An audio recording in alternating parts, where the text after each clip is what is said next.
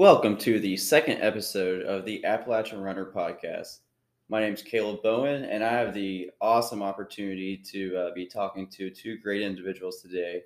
We got HollyAnn Swann, who is the recent Cabin Fever 50K champion, and we have her husband Chris Swann, who is a local cyclist getting ready for his first half Ironman triathlon. But welcome to the podcast, guys. How are you guys doing?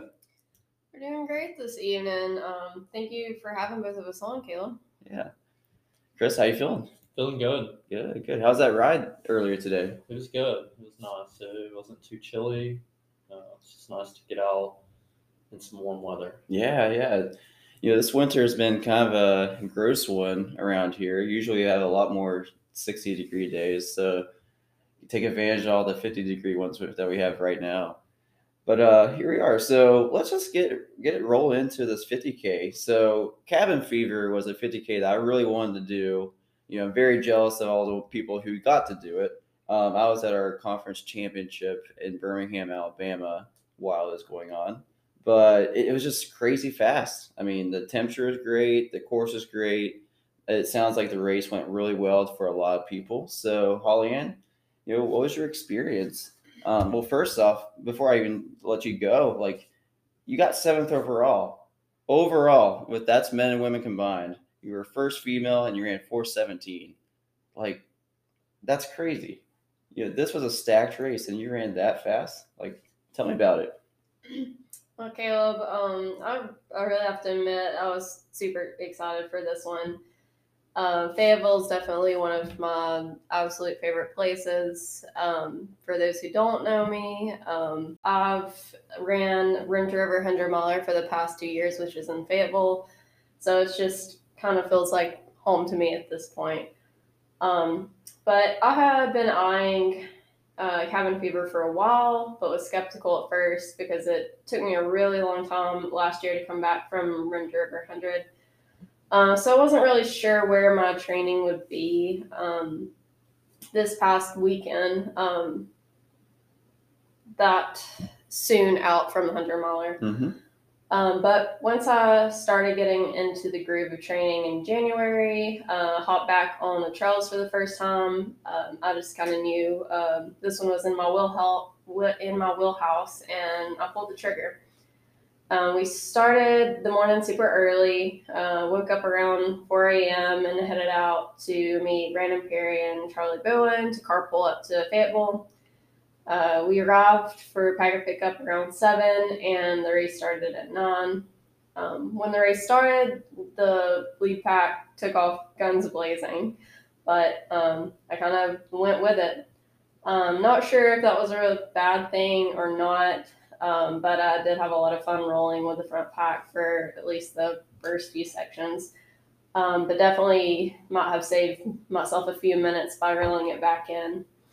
But then again, the first half of that 50K race was very runnable. So you'd want to take advantage of that in a strategic way. Yeah, well, let me stop you right there. So the first part of the race was kind of like on roads, right? You're starting in downtown Fayetteville, right?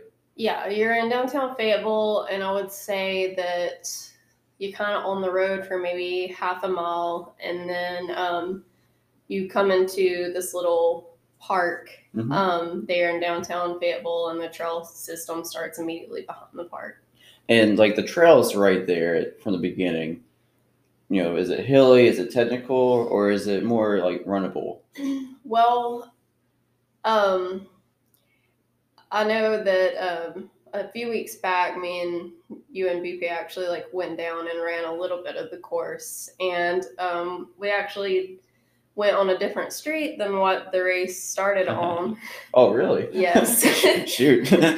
So we were all the street where you took your first left, you immediately go uphill.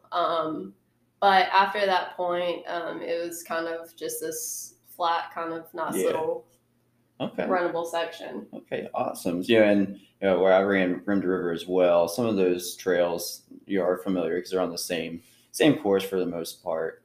So from my understanding, it's kind of rolly for the first few miles, but then you get to the Arrowhead aid station, right? Is it mile 4? It was around mile 4. Okay. Yeah. After that, you take this long downhill section into the Kmore Trail. Tell me about that part, like from that part to like Kennard aid station. So that section was really fun, right there at Arrowhead, because the lead pack was kind of starting to spread out, but I kind of knew the layout of this course because there's a couple sections that are similar to the 100-miler. Similar, they are the same course, like. Not quite. The full ACE property is completely different. Yeah. So you just have like Craig's Branch and Southside and a couple of sections that are the same. But having that knowledge, I knew that Craig's Branch was rolly, but it was definitely runnable. So I kind of just let myself go there. It was kind of a fun dynamic because I could see a lot of the lead pack. And so because I knew it was runnable and what was coming up, I was just trying to knock off as many people as I could during that section. Yeah, that's awesome. So at that point, you can see the lead pack. Guys, probably 1 through, let's say 10, you think, or how big was the pack? Right before we got to Arrowhead, I did count 11 men in front of me. Goodness gracious. And they went out really hard, right? Yes. Very hard. Dang. So did it feel kind of intimidating being with just a big pack of men, or was that your game plan from the start? I think it was my game plan from the start, but I was a little shocked at how many people were up there rolling from the beginning.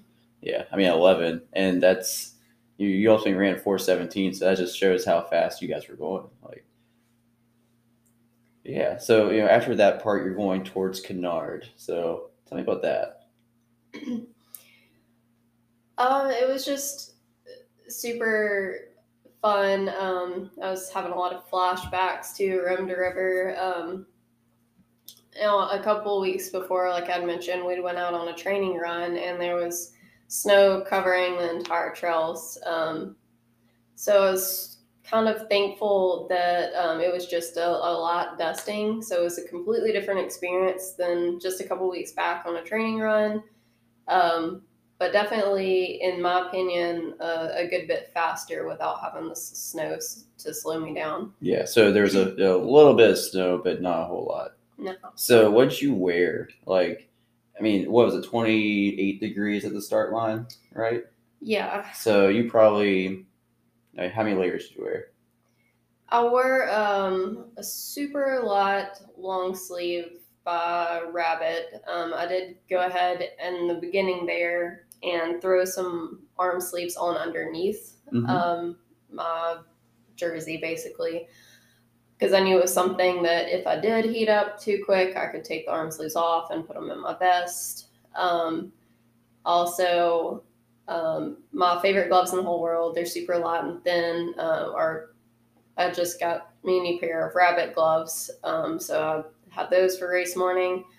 But probably the most important thing that I had were my Speedland shoes.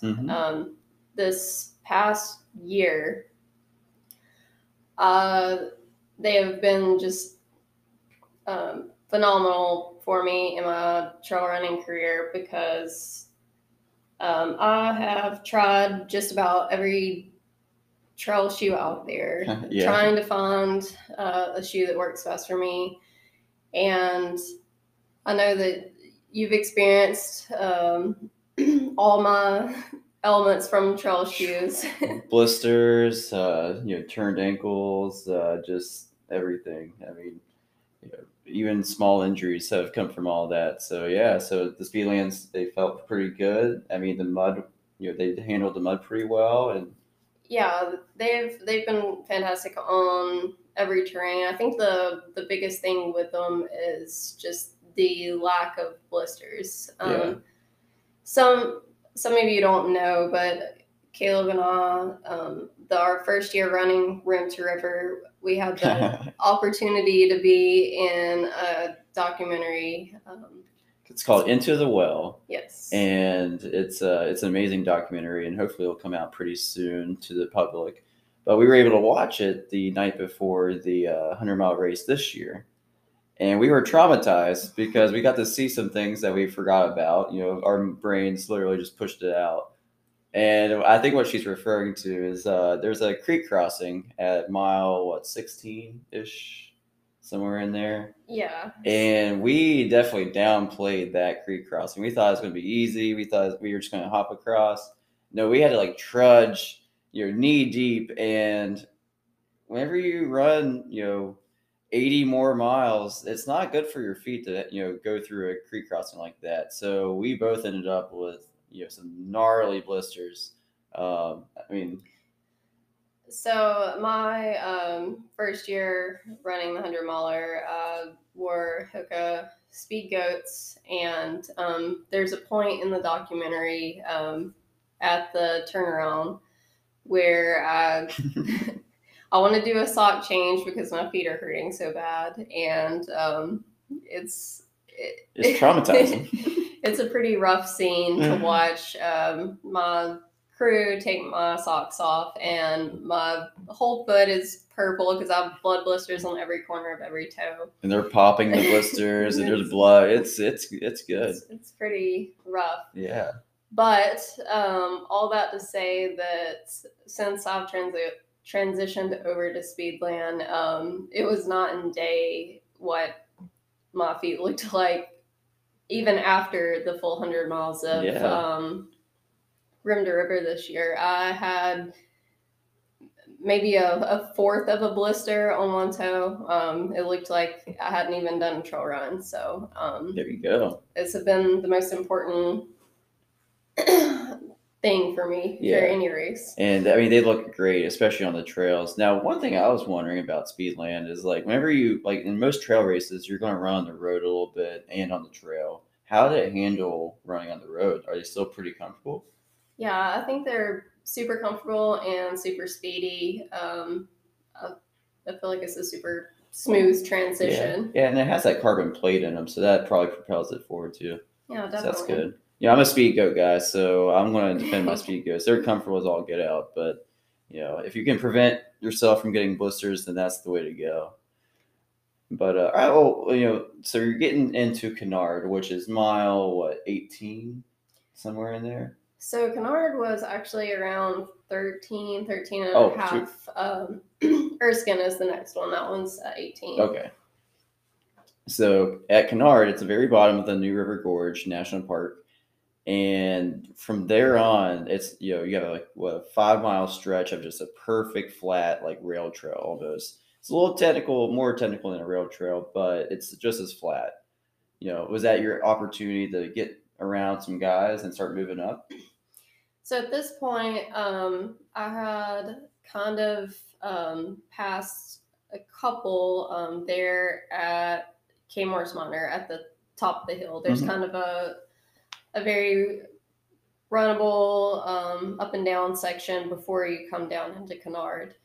And at that point, I feel like everyone had spaced out, and the one person that I could see that I was working towards at that point was Danny Matheson. So I spent the majority of Southside Trail just kind of eyeing him and working up towards him. And I think I made my way up to him at Erskine aid station. Okay, awesome. So you get to Erskine. How long do you take at that aid station? I did not stop at a single aid station. That's what I like to hear. There we go. Yeah, aid stations, no one needs them. Maybe not in the 50K. You definitely need them and everything over. Yeah, no, I'm notorious for stopping at aid stations for way too long. So, but I like to refill my water bottle. I'm not sure if that's true. I did better this year at Rim to River, but I do. I grabbed a lot of random things and then regret that decision. But so you get past Erskine, and from then on, it seems like it's all uphill. Is that the case? Yes. So I think the consensus across the board for basically everyone that I talked to after the race was similar to mine. So up until Erskine, yeah, you have a couple of rollers and you're up and down the whole time, but I would consider it runnable. So on that Southside Junction trail that's right beside the river, I was kind of hanging out at 7 minute mile pace, maybe sub seven, for a good bit of that section. Mm-hmm. And so my body was kind of in a mode to roll.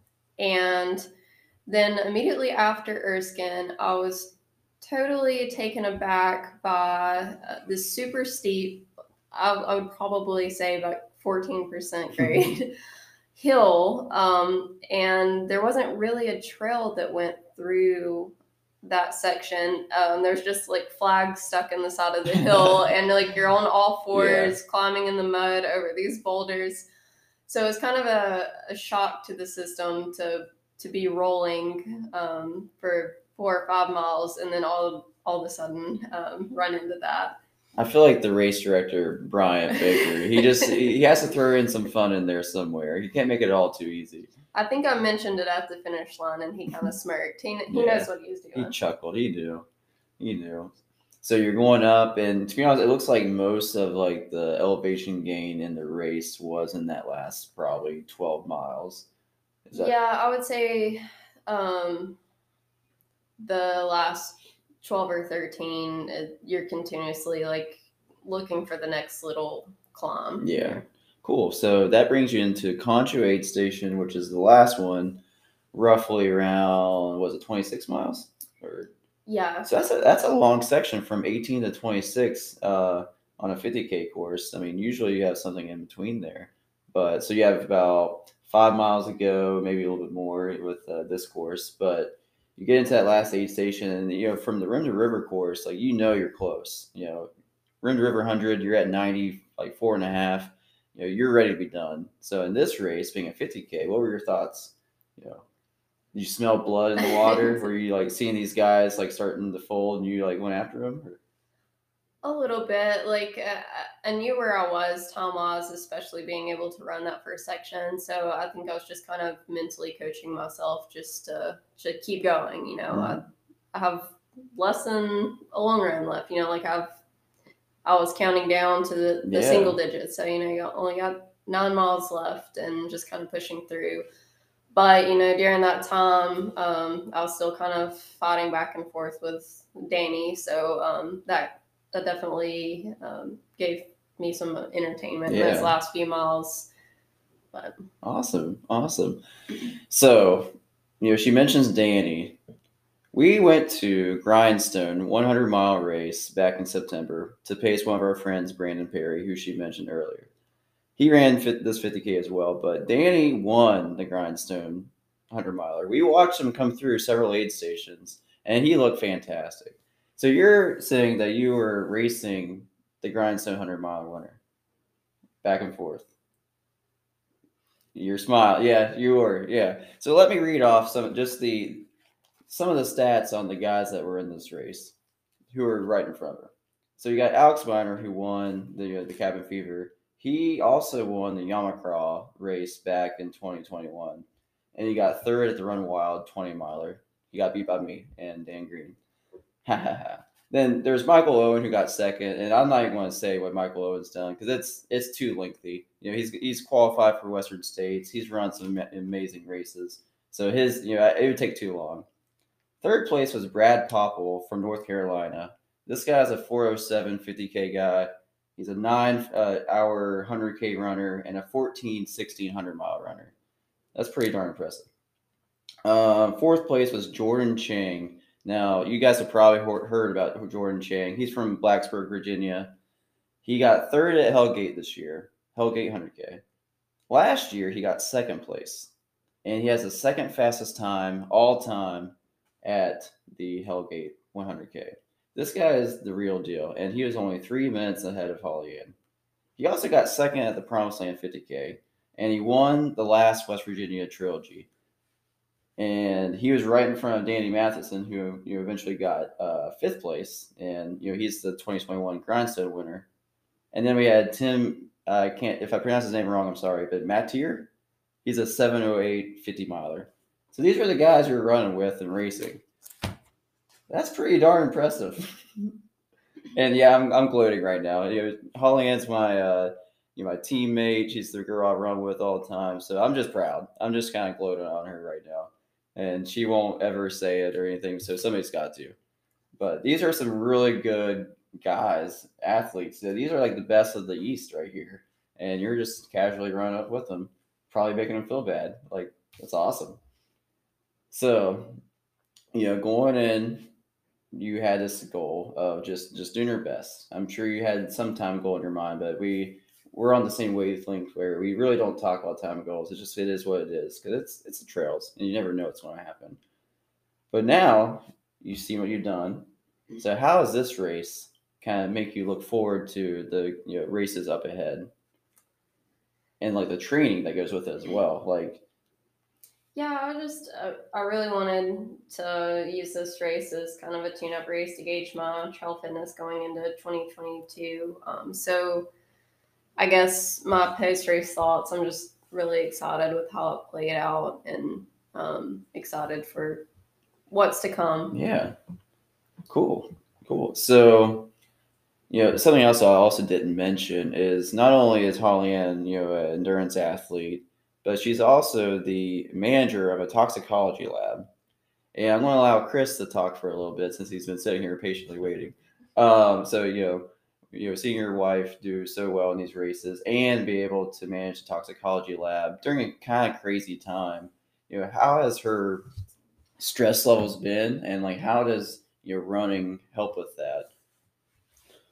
It's a lot to juggle. When you're an endurance athlete, you have to do a lot of training, but her job is stressful. So typically, she's up early in the morning getting her runs in, or in the evenings after work, she's trying to get them in. I know here lately, January, did you start training with the team again, helping coach? That's really helped. Because I know from experience for both of us, we have a long day at work, you get home and you just lose all that motivation to go out and get that training run in, or for me, a rod or whatnot. Yeah. I kind of lost my thought. No, yeah. And I mean, fortunately, like, you guys have like the computers on your bike, so if it is cold outside and you're exhausted, you could hop on the bike indoors. But Definitely. for you especially, it's probably nice whenever it is warm outside to be able to kind of be free and just experience life for a little bit instead of being in the lab. I guess that's one thing. We have a membership to the YMCA, but you won't ever see her on a treadmill. It doesn't matter if it's -3 degrees outside, if it's snowing, if it's raining, ice storm. It doesn't matter what it is. She's going to run outside, which, I mean, that really prepares you for race day. Anything could happen. Most ultra races, they don't get canceled for that kind of stuff. Nope. So you have to go out and endure it. And what better way to get prepared than to just go out there and do it every day? Yep. And we've had a really good training block this past, like, pretty much since Rim to River. Like, since you've come back from Rim to River, if you look at our Strava map, it looks just like a big mountain, because it just gradually increases each week. And I think we topped out at what, 85? Maybe, or maybe it was a little under that. I'm not sure. Yeah, it's in the low to mid 80s. And then that was even to the point of the week of the race. And then this past week, she took off a day, had to recover, and still got 75 miles. So it's been a good training block. I'm really excited that you've been able to handle it very well. I mean, we haven't done a whole lot of workouts, just she's been running with our cross country team here at Marshall, and that's helped us a lot, and probably helps her a lot too. But for the most part, it's just steady mileage. And I think it's going to be really exciting to see her go into this next phase of training, where start leading up to some of the more of the goal races. And what are your goals in training for the next like probably month and a half? I think I just want to keep building up to, so like he had just mentioned, the last few weeks we got up into the 80s. Even in the fall leading up to the 100 miler, I wasn't anywhere close to No. that. That anything over 80 is my all time or lifetime PR. weekly mileage. Yeah. And so it has been really exciting to watch, like my body kind of mold to that mileage and do well at that distance. So I think my goal is just to kind of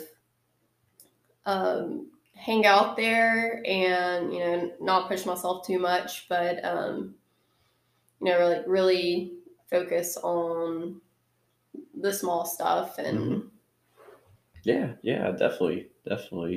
And the main thing is just staying healthy. I mean, things happen, and turn your ankle or whatnot, but it just seems like so far we've done a really good job of keeping you healthy. And that's something that in an ultra races, if you go to the line hurt, it's not usually going to end well. So having that, just being able to get to the line, feeling good, feeling fresh, like that's our goal for whenever your next race, which is the Gorge's 100K. Yeah, so it's gonna be a fun time. I got some really good stuff planned up ahead. All right, so like let's take a step back for a moment. You've been a runner for a few years now, but like in high school, you did a whole lot of sports. I mean, I remember you telling me you did like golf, you did softball. So yeah, tell me like what sports did you all do down in Alabama, and how did it lead to running? Yeah, definitely. I know I've joked about it with you before, but I think maybe I'm finally catching up now. But I definitely had significantly more experience with basketball than I did running. Trust Because me. from the point that I could pick up a basketball, I was playing until the later years of high school, and I haven't been a runner for too long, but I did start later in high school. But um, just to name off a few of my sports, I was in volleyball, basketball, I played golf, I ran track, I played soccer. And then extracurriculars like ballet, tap, piano, voice. I was kind of always on the move. You're making me look bad. Like I literally just ran. Like my parents put me in cross country when I was in sixth grade, and that was it. Like nothing else. Youth group, running. That's it. Wasn't. Well, I mean, I wasn't banned for 2 years, I guess. But other than that, I really didn't do like anything else. I know, like my brother was a huge influence with getting me into strictly running, but running's just kind of where I felt the most joy. And I know in high school, I kind of like battled with some bouts of depression, and I found that running was just kind of my way to get away from it all. It brought me joy. It was my time to kind of pray, and it just kind of, it was my puzzle piece, what I needed in my life. Definitely. And I think we all kind of experience that. We find something that we truly love, and that's our time to get away from it all. When I'm stressed, what do? I go run. Usually I text you to see if you want to go run, then we go run. Or try to go outside in the woods and just get away from it all and enjoy nature. So yeah, it's awesome. That's awesome. And starting at your running, you were in track because her school didn't have cross country; they just had track, which is a little different because usually it's the opposite. Usually you have a cross country team and not a track team. But you made some huge improvements from high school to college, and then from college to post collegiate. But I don't know if many people know exactly how much you improved. You know, I was wanting to go and look back at the times, but I don't want to embarrass her. But it was a huge improvement. But then when she went to college, she had a couple different coaches, but really one that stuck out was it your junior year when Coach Thompson came in? It was after cross season, so I Okay. had one cross season with him, but he Yeah. did come halfway through my junior year. Yeah. So, Coach Thompson took, I'll say it. She ran 12:53 in the 3,200 meter her senior year, which that's not bad. That's good, But she went from 12:53 to 17:21 in the 5K, 37:27. Coach Thompson helped her go from 12:53 to that in just a couple of years. That's amazing. That's a huge step. And then from then on, you came in. Fortunately for me, I recruited you to come to Marshall for your master's degree, and we were able to get you from that to 17:11 and 35:27. And if maybe you had a better coach, we could have got you even farther down. But hey, I did my best. I don't know about that. And then from then on, you went to run 2:45 in the marathon, and running 4:01 in the 50K at Grayson Highlands, 19 hours in the 100-mile. So how is that possible? Like, how were you able to make that improvement? So I guess I can reel it back to the beginning. I'm not sure if I could ever fully credit myself for any of these achievements. It's definitely taken an army, but back in high school, I love to run, but that was kind of the extent of my knowledge. I was just running a couple miles here and there because I enjoyed it without really any structure at all. That 12:53 might not sound or look very impressive, but the year prior I was in the 14s. So I met and sat down with Eric Sanders leading up to my senior year, and he wanted to help me make it and excel at state. Wait, who's Eric Sanders though? He was kind of a mentor that I had. Okay. And so he wasn't even a coach. He just was a guy that knew a little bit about running and kind of. Yeah. Yeah. Okay.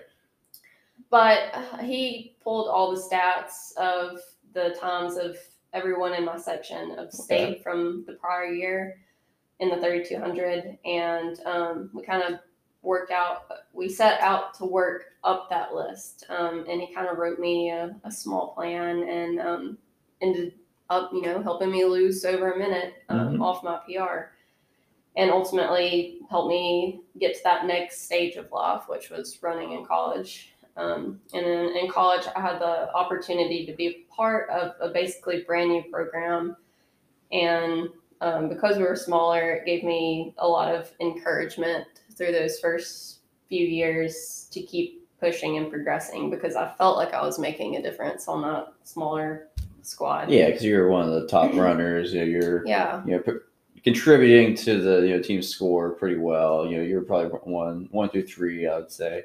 But I had a lot of folks that kind of helped build me up those first 3 years of college. But it was really phenomenal to see what Ryan could do for me in just 1 year, that last year at AUM. Mm-hmm. Yeah, Coach. Yeah, I got the opportunity to talk to Coach Thompson a few times now, and he's, he just gloats all on and on about how excited he was about you.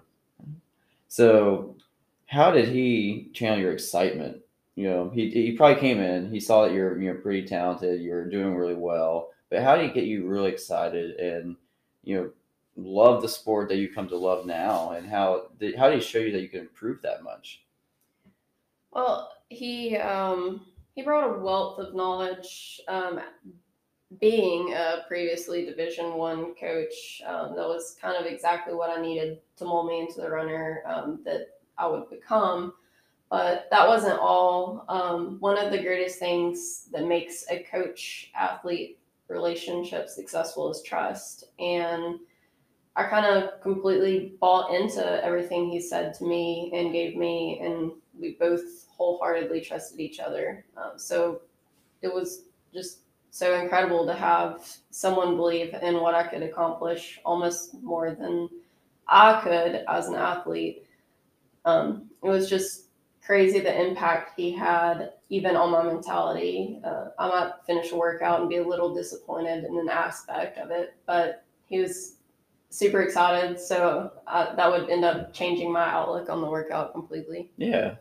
Now, Chris, because Chris also ran for AUM as well, so he got to experience Coach Thompson's training as well. How did Coach Thompson inspire you? He's just a great guy, and knew how to provide the proper guidance that we didn't really have initially the first couple of years. He was there for us at practice. He would crunch the numbers for us, and he was fantastic at predicting what, especially for HollyAnn. I was injured most of the time, so not really so much for myself, but for HollyAnn, she could go do several workouts. Coming up to the next race, he'd say, "Hey, look, you have the ability to run 17:30 or whatever it may be," and sure enough, she'd go out there and do it. And again, I think that goes back to trust. She trusted that he knew what he was talking about. Yeah, and I think he just showed that he cared a lot. For the moment he stepped in, that she knew, okay, this guy knows what he's doing, but he also cares a lot. And I think that's a really big thing with the coach-athlete relationship. And hopefully the whole team kind of saw that too. The team wasn't very big at the time, I don't think. Yeah, so, but now it seems to be growing more and more. I mean, they're a Division II team down in Montgomery, Alabama. What conference are they in now? It's the same one as Gulf South. Gulf South, yeah. So that's a very competitive conference. I mean, Huntsville, Montevallo, you name it. They got some really good teams down there. But since you've been with me, so I've had the opportunity to work with HollyAnn now since 18? Yeah. So been training you since then. How have I helped you? Now this is kind of weird because I'm, sitting here. I'm sitting here right now, so maybe I should leave and have Chris finish it out. But I'm kind of curious. No. Hopefully I've helped you. I don't know. Well, similar to Ron, we've had a pretty powerful, in my opinion, coach-athlete relationship. We tend to be on the same wavelengths with about everything. What do you mean by that? Well, I don't know. I've noticed, like many people probably don't really understand what that means, but okay, we've come so in sync with like our workouts and training and races that we don't even typically talk about time expectations, which I think you kind of mentioned there at the beginning. But for workouts and races, but afterwards, when we discuss a race, we'll find that we both kind of have the same thing in mind. Yeah, we do. And for most of the workouts, I've noticed HollyAnn gets a little anxious whenever we do have time goals because, if you don't hit it, it seems like a failure, which is never true. But instead of doing that, we just kind of have this agreed, all right, I think I know what she's going to try to do, so I'm going to just run with her. And then ultimately, at the end of the workout, we're like, "Were you trying to hit this pace?" Yeah, that's what I thought. Cool. It's pretty weird, but it's a neat dynamic. Yeah, and it's kind of the same thing for races too. And it's a little bit easier when you're going for an Olympic trials qualifier time because that's the set time. We don't even have to talk about it because that's it. But in trails, it's a little bit different because every trail is different. I mean, not even trail races. If it's a 50K, it may be 30 miles, it might be 32 miles. Who knows? So it's a little bit harder to have time goals, but we usually do our research. We have a good expectation of what we want to do. And I'm the same way with her too. I don't have to tell her what I want to run because she usually already knows. But yeah, so I think it's been a really fun opportunity to run and work with you a good bit. So, and to be honest, it's more for me than it's for her because I need somebody to do that to me too. I need to have somebody that's going to put me to shame on a day that I'm not feeling very good and make me cry whenever I, start slacking off. If I'm ever feeling bad, HollyAnn's the person that will push the pace harder. She's very sadistic. She really likes to make me hurt. And to the point where I'll have like a tear in my eye. I'm like, all right, I can't do it anymore. I'm sorry. I can't do it. And just like, I kind of stop. He always says, I smell blood. She smells blood and she goes for it. And, it's great, except for whenever I'm actually in it at that moment, it's not great. But afterwards, I think I'll take one for the team, I guess. But all right, so what would you say is the key, like internal, I guess, attribute in pushing your limits and trying to reach new heights, trying to set personal records and all of that? Like, what do you got deep down that helps you do that? Well, that's definitely a tough question. I mean, you're one thing I was thinking, whenever I was actually like thinking about this podcast, is just how competitive you are. Something deep down in you is like instilled. Like it's not really competitive against other people. It's like you just want to get the most out of yourself.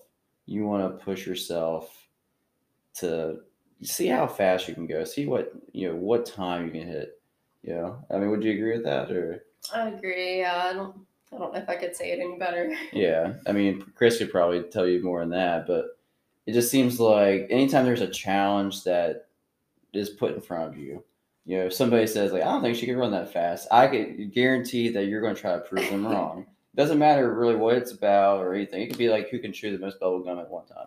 Like you would just set out to try to do it just because you're going to test your limit. I guess a funny story with that was, what was it? My first year volunteering coaching, maybe, or maybe it was my senior year. I can't remember. We had a for some reason after practice during our ab workout, we had a plank contest of who could do it the longest. Yeah, that was your first year coaching. I don't know if I've ever even done a plank in a year, but I was gonna kill myself to win that competition. She won.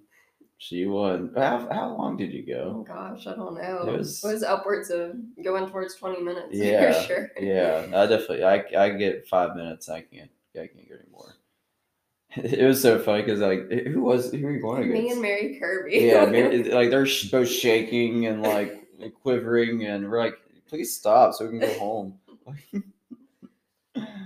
All right, so lastly, this is kind of like the most exciting part of the segment. Mostly everybody at this point who knows you knows that you're a marathoner, an ultra marathoner. You're somebody that runs, close to 2:45 in the marathon and, is blazing the trails.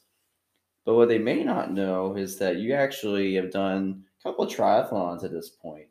And, in this past year, you won the 2 triathlon/duathlon that you did last summer, the Ohio State Games duathlon and the Scenic Mountain Triathlon last year. So, you're gearing up for your first half Ironman with Chris and a couple other people from the triathlon community down in Chattanooga. Why is the triathlon so important to you? And how do you think it helps you become, just a more well-rounded athlete? Not just a runner, but you're also somebody who can do a couple different things. I think there's several reasons. I'm not immune to burnout. I'm like everyone else. I like to have other outlets when I do need a mental break, and I genuinely love cycling. It's something that, like you said, is my husband who's here, Chris's favorite sport. So it's also good to just share some miles with him here and there. You mean swimming's not your favorite? No, not at all. I think swimming's Chris's favorite. I don't even know if I can swim yet. So yeah, have you been out in the water yet? I plan to go tomorrow. So. Plan to. We'll see. I'll see. Well, I just think it's awesome to have multiple sports that I'm pursuing, and I kind of, more than anything, I hope I can encourage others that you don't have to settle for one sport if you do have multiple interests, and the sky's kind of the limit for what you can achieve. But also with triathlon, I feel like cycling and swimming also kind of help cross train and have definitely. kind of helped prevent me from injury. Yeah, definitely. You mentioned burnout, which that's something that we've all experienced at some point as a runner, And I remember very distinctly, from fall 2019 to spring 2020, we were chasing the Olympic trials qualifying time, which is it was at the time was 2:45, and we ran we were going to run 3 marathons in like 4 months, 5 months. And I could tell you, like, I mean, your goal was to get that time, so it made sense. But we were really pushing the limits on mental health, and just I could see your drive and motivation kind of slipping away. So it'd been really, I mean, in hindsight being 2020, obviously, but it might have been a great time to take a step back and really do focus on something like a triathlon. Just it keeps you in shape, but it also just shifts your focus on something else other than that one goal that was all you thought about. What do you think? Like, how was that time? Was it comparable to what you're talking about now? Or Yeah, so when I'm talking about like using different sports, so I'm a road runner, I'm a trail runner, and I feel like I'm a triathlete. And at that time, I was solely focused on road running, and I had for a very long time.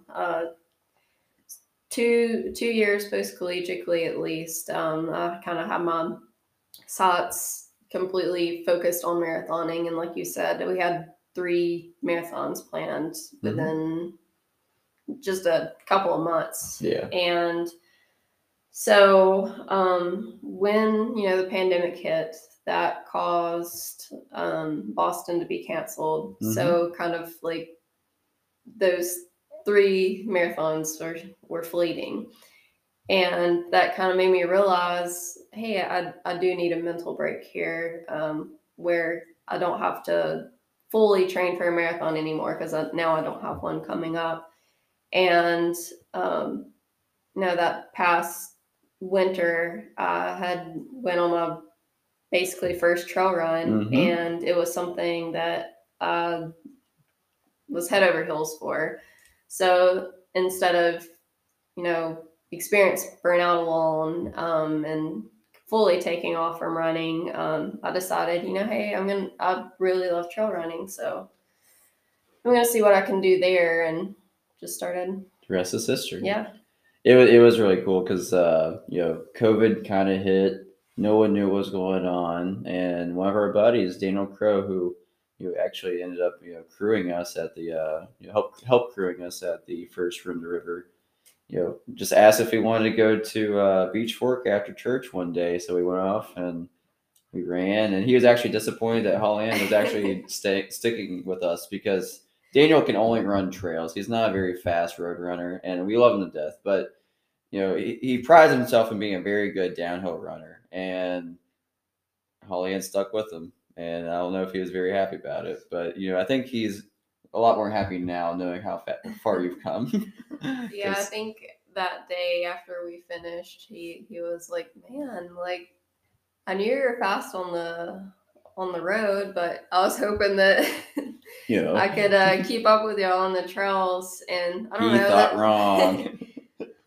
That kind of stuck with me, because that day I was like, well, I didn't really feel like I was all that great at trails, but when he said that, I kind of kept that in the back of my mind, and that definitely was a driving factor that helped me want to see what I could do. And we ran actually just a trail run at Bartlesville Park later that summer, and I remember telling you, like, goodness, you're so much better at the technical stuff than I am. Like, I feel like I'm a slow, I don't even know what. I was going to say deer, but deer is way too fast. Like, it's somewhere in between a deer and a sloth. Like, I just feel like my stride is so long, and just awkward that sometimes on the technical stuff going downhill, I just can't do it. So I just crawl down, and there you go, just taking off like see you later, alligator type thing, and it's a little frustrating. But I usually try to catch back up on a hill. But I remember telling you at that point, like, hey, you're pretty good at the technical stuff. I never really thought you would, but it just came naturally. And here you are running, 50Ks and stuff. So it's kind of fun to see. Well, that's really all I got. So, thank you so much for coming on the podcast. Hopefully the listeners learned a lot about you. You learned more about the Cabin Fever 50K and kind of like what brought you up to that point. We're definitely going to have a podcast with Chris and HollyAnn and a few other members of the triathlon community before Chattanooga, their first half Ironman, which is that May, was it May 22nd. May 22nd. So we'll probably do it sometime, a week or two beforehand. But until then, we're going to hammer out some miles, get ready for Gorges. So I hope you guys enjoyed this podcast, and I'll see you next time.